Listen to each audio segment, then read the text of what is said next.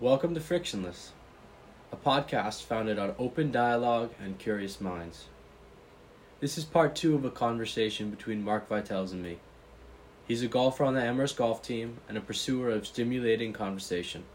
In this episode, we discuss many topics, including love versus loyalty, Amherst College, Mark's favorite class, and the Botswana diamond trade. Our discussion starts on music.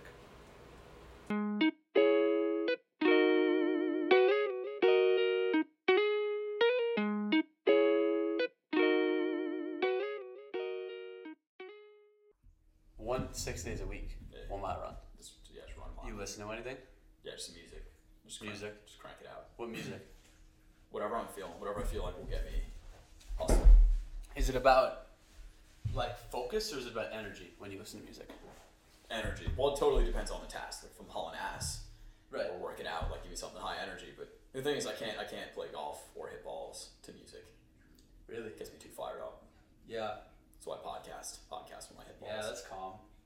That's I find myself just engaging. rapid firing golf balls because you really need to be patient, and Right. I lose my patience if I'm playing music. Just grab a nice ball, hit it, just start machine gunning them. Oh no.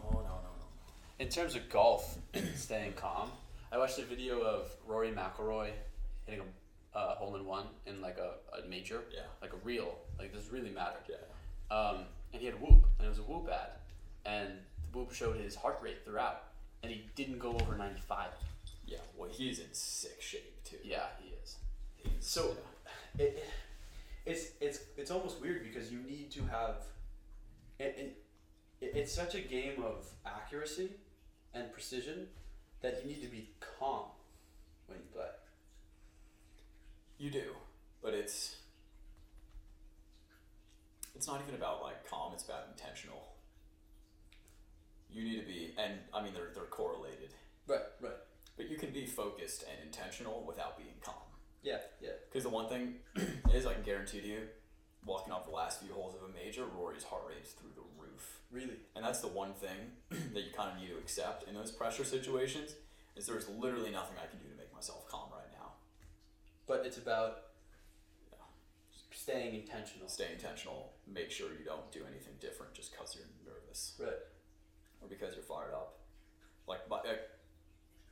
Pressure's a privilege, but I love thinking back to like the moments I have had on golf courses where I'm standing over a putt or standing over a shot and my hands are shaking. Yeah. It's so sick. It's a sick feeling. It means you're doing something right. Right. You feel life. You Yeah. feel it. You feel really life feel it. in your hands, and Yeah. it reminds you you're alive. It's really hard to hit a golf ball when your hands are shaking, though, I'll tell you that. Yeah. And you just gotta, it's so hard. It's so hard. I have a tournament with my friends. Big bragging rights. Oh, yeah. I won the first year. Come on, talk downs one. Second I remember year, this. I was hard pumping for a couple reasons, but yeah, I know it's hard to play golf. Yeah. When you're pumping and shaking. But it's great. Like if I play a tournament round and I never get fired up at any point, it's like, what am I doing? Like, did you not care enough? Like Yeah. people always ask Tiger, oh, how do you handle nerves? Do you still get nervous?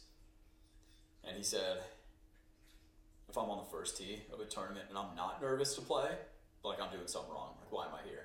If I'm not if you're not nervous, you don't care. Obviously that doesn't mean you should be shaking and fearful. You should just be nervous and confident and calm and just stick to your routine. Yeah, I'm really excited to play the Orchards again. Such a great course. So I'm probably gonna be a member for. Yeah. I'm gonna be there all the time. Welcome to the club. It's a nice club. It's a nice club. I'm excited. Yeah. The boys have been up there. Tommy and Johnny have been still ripping it. But I might try to go up one of the weekends if you want to come play. Yeah, It's a actually. good time. So how do you like Amherst golf team? Like you guys seem so close. Yeah, that's the number one thing for me that I really appreciate is the guys. Like we have 9 different. It's like we're 9 different personalities. Yeah. Like you guys are. we're not 9 guys that would necessarily all be friends if we were not on a golf team, but we are each other's closest friends, and I feel like it's a testament to anyone can be friends, and like it's more about the experiences you share with a person than how similar you are and all that. Like I appreciate that I'm different from my teammates. Like I get to hear about their stuff, get to fight about stuff, get to argue. It's great. Like I really like it, and so long as you're committed to like having someone's back, it's all you need. It's all you need to be friends. So what matters more, loyalty or love? With love comes loyalty. Not always. And I say this because love and hate are very, very similar. Yeah. Right? There's just a slip off the cliff and then Yep. you're going to hate. And you could hate someone and still be very loyal.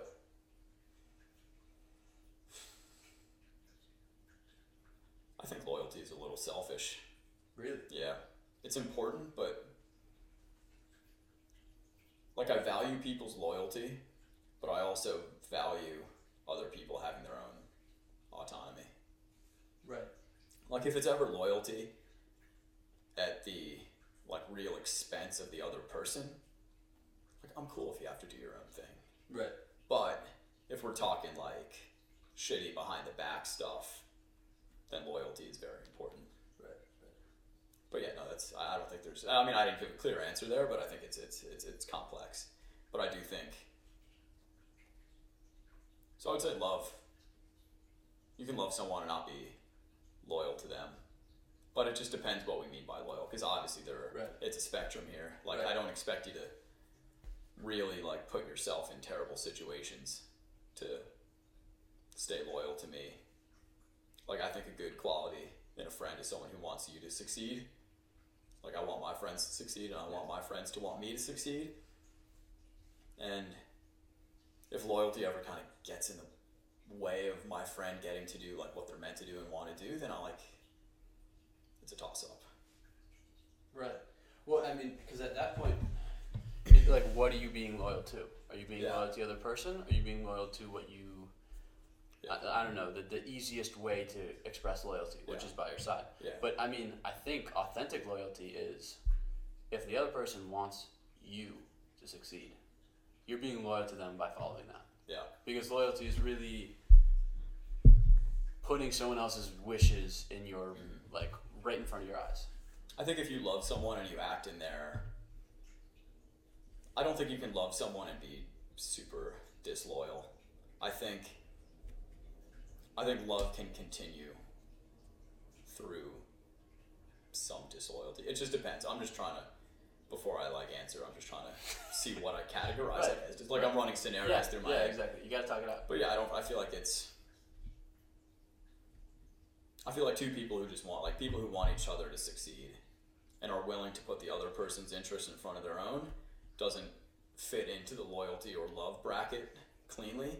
It's just a little hybrid of both that I think is good for friendship. Great. Yeah, I mean, I completely agree with you. Yeah. But I'd say in my definition of loyalty, Yeah. that completely falls under the loyalty category. Mm-hmm. You know, you'd rather have loyalty than love. Love don't mean jack. Yeah. See, love's just a feeling. You can love somebody back. Oh, don't be. Do you know who that is? I don't. 21 Savage. 21 Savage. I was a pretty good 21 voice, so I should have picked up on that. Yeah. Thank you. Yeah. I tried. You tried, did a good job. So you said something that I started me thinking.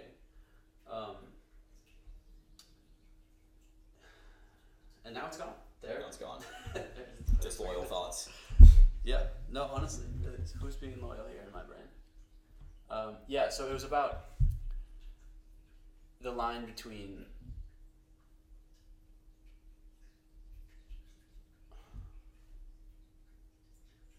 fact and loyalty, and I say this because, you know, like you said, the best friend is the one who says what, like, wants you to do well, no matter what. So they say stuff you don't want to hear, and it counteracts our innate feeling on, like, are they with us or not, if they're contradicting us. But I completely agree with you that the best friends will say what you need to hear no matter what. Mm-hmm. And I definitely think, you know, for whatever reason in our society, how social norms have progressed over the last couple decades, that there's a little too much of agreeing and there's not enough of, you know, constructive fact. Yeah, I'm with you there. It's funny. I think of that in like two ways, which is one, I think a lot of people have become way too entitled to feeling good about themselves all the time. Like, you should have a rational confidence, but you should also be able to take constructive feedback, and you're not entitled to fine and hear what you want to hear all the time. But the second thing is, all right, let's say you are one of those people. Then the definition of a loyal friend changes, and a loyal friend is someone who says yes to everything you say and only says nice things to you. And if that's what you value in a friend, then that's loyalty in that relationship. Right. Like I feel like we're applying our definition of loyalty and a good friend, which is someone who calls someone out on their shit, to people who maybe don't appreciate that and don't want that in a friend. So. Right, and it doesn't actually help them. Yeah, which is totally valid if you want that. Yeah. It's a good point. Yeah. So yeah, take that, Alex. Stupid asshole. Yeah, I'm too busy projecting my reality on others. Yeah, you don't know them. You don't know their experiences, Alex. I don't. I try to learn. You try, and that's all that matters. Yeah. And loyalty. and loyalty, baby. Bring it back. Okay. We are wildly in the clouds based on how theoretical and abstract this conversation is. Yeah. Let's take it a little lower. Let's take it lower. Let's feel some concrete. Let's some granularity in this conversation. Some dirt on our toes. Yeah. So, AI. No, okay. Vaccines. So, yeah. we know each other because we go to Amherst College. That's right. We just did our first year. What did you expect coming into Amherst College? Small liberal arts school. If I'm being honest, so I was expecting kind of pretty much what I got. Good. Or and bad? In all the good, in most of the good ways and most of the bad ways, I kind of got what I expected. Okay. You know what, the one thing that surprised me is I made a lot more friends outside of the golf team than I expected. Yeah. Me too. Yeah, and that's you. And I'm sure you probably made a lot more friends within the golf team than you expected as someone who's not on it. Actually, no. I walked in expecting to be friends with everyone, and I really haven't talked to anyone, really, besides the 3 freshmen. That's valid. So, we'll work on that. You're my in for next year. I am. It's going to be a good year next year. We're playing big stuff in Jenkins. Oh. So I would say I expected the schoolwork to be a little harder. Really? Like, I did better than I expected academically. Like, there's... Cheers. Yeah, cheers. Now, I chalk it up magnesium. I chalk it up to grade inflation, if I'm being honest. I also avoided, like, taking math. Yeah. Math. Yeah, fuck I math. actually really like math. Another thing that also pleasantly surprised me is I developed more intellectually than I thought I would. Me too. Like, I was always a good writer, but I struggled to, like, get off the blocks. Right. Like, I had a lot of help writing in high school, like, from my parents. Right. And, like, I felt like, even though I wrote really good essays with their help, I felt unable to, like, actually take one from start to finish on my own. Realistically, right. And so I went into school, like, expecting, like, I don't know if I'm going to be able to, like, cut it. Like, well, like, yeah, I was getting good grades in high school, but, like, they were helping me so much with my papers. Like, I don't know if I'll be able to keep this going on my own in college. And it was tough a little bit at first, but, like, I got one paper under my belt. Got, like, a B. And then it was just smooth sailing from then on. And I feel, like, confident in my writing now, which is huge. Blind confidence. No, it's not. My confidence in my golf game is totally irrational, but my confidence in my writing is, like, okay. Okay, that's a fine line. So I did, like, develop. And I feel like I just became so much better as a critical thinker. Right. I expected, like, there was a lot more actual, like, cliche liberal arts learning than I expected. Like, I expected a little bit of it, like, ooh, haha, yeah, liberal arts, like, taking all these classes, like, going to develop as a person and a thinker. Yeah. But, like, it actually happened, and I was like, wow, this is kind of dope. Like, I really appreciate the fact that I'm not in, like a business program at, like, a state school. Like, not knocking those at all. Those are great, but, like, I appreciate it just from, like, a intellectual point of view that I get to take a bunch of wild stuff. To that end, what was your favorite class and why? I really liked, I'm going to say 2 classes because they're both poli-sci classes and they were both taught by the same professor, fall and spring. My seminar, Professor Corrales, who's also my academic advisor. I took democratic backsliding with him in the fall. That was my seminar. And I really liked him, loved his class. And I'm probably going to be a poli-sci major. So I took political economy of development in the spring. Is that like a baseline intro? No, it was a little quirky. It's like a 200 level, and it's about the interaction between different modes of government and different different types of economies and how they relate to a country's prospects for development. Really? Yeah, and also, like, what kind of system. What systems of government promote what kind of economies? So like the That's fascinating. yeah, it's long been said like, oh, democracies promote healthy economies, and free markets promote democracy, and the back and forth there. We kind of went all into it. We also talked a lot about. So we talked about, we did a lot of case studies, like what proves that, what disproves it, and the cases that disprove it, why, like what happened, what other variables are at play. And then we also talked a lot about just different theories of development, like the natural resource curse, which I wrote a couple papers about, which is like if you're a country like, oh God, like Botswana, with its tremendous like natural diamond reserves, Right. your prospects of growing into a healthy functioning market and economy are very low, because Wow. when you have all this natural resource wealth, you are not forced to create systems, economic systems that create wealth on its own. Right. Like you won't have Right. a healthy free market with a government that promotes business if you have this reserve of wealth, because you don't need to, you were never forced to. Right. And so we linked that to both bad economies and that indirectly to authoritarian governments. That's fascinating. But the only reason I remember Botswana is because it's the one counterexample. Really? Yeah, like it has like for some reason just a thriving democracy, even though it had all the chips stacked against it. Why? All right, now you're making me remember my class. No, Botswana, because Botswana had like an interesting system where the government did not control all of their resource wealth.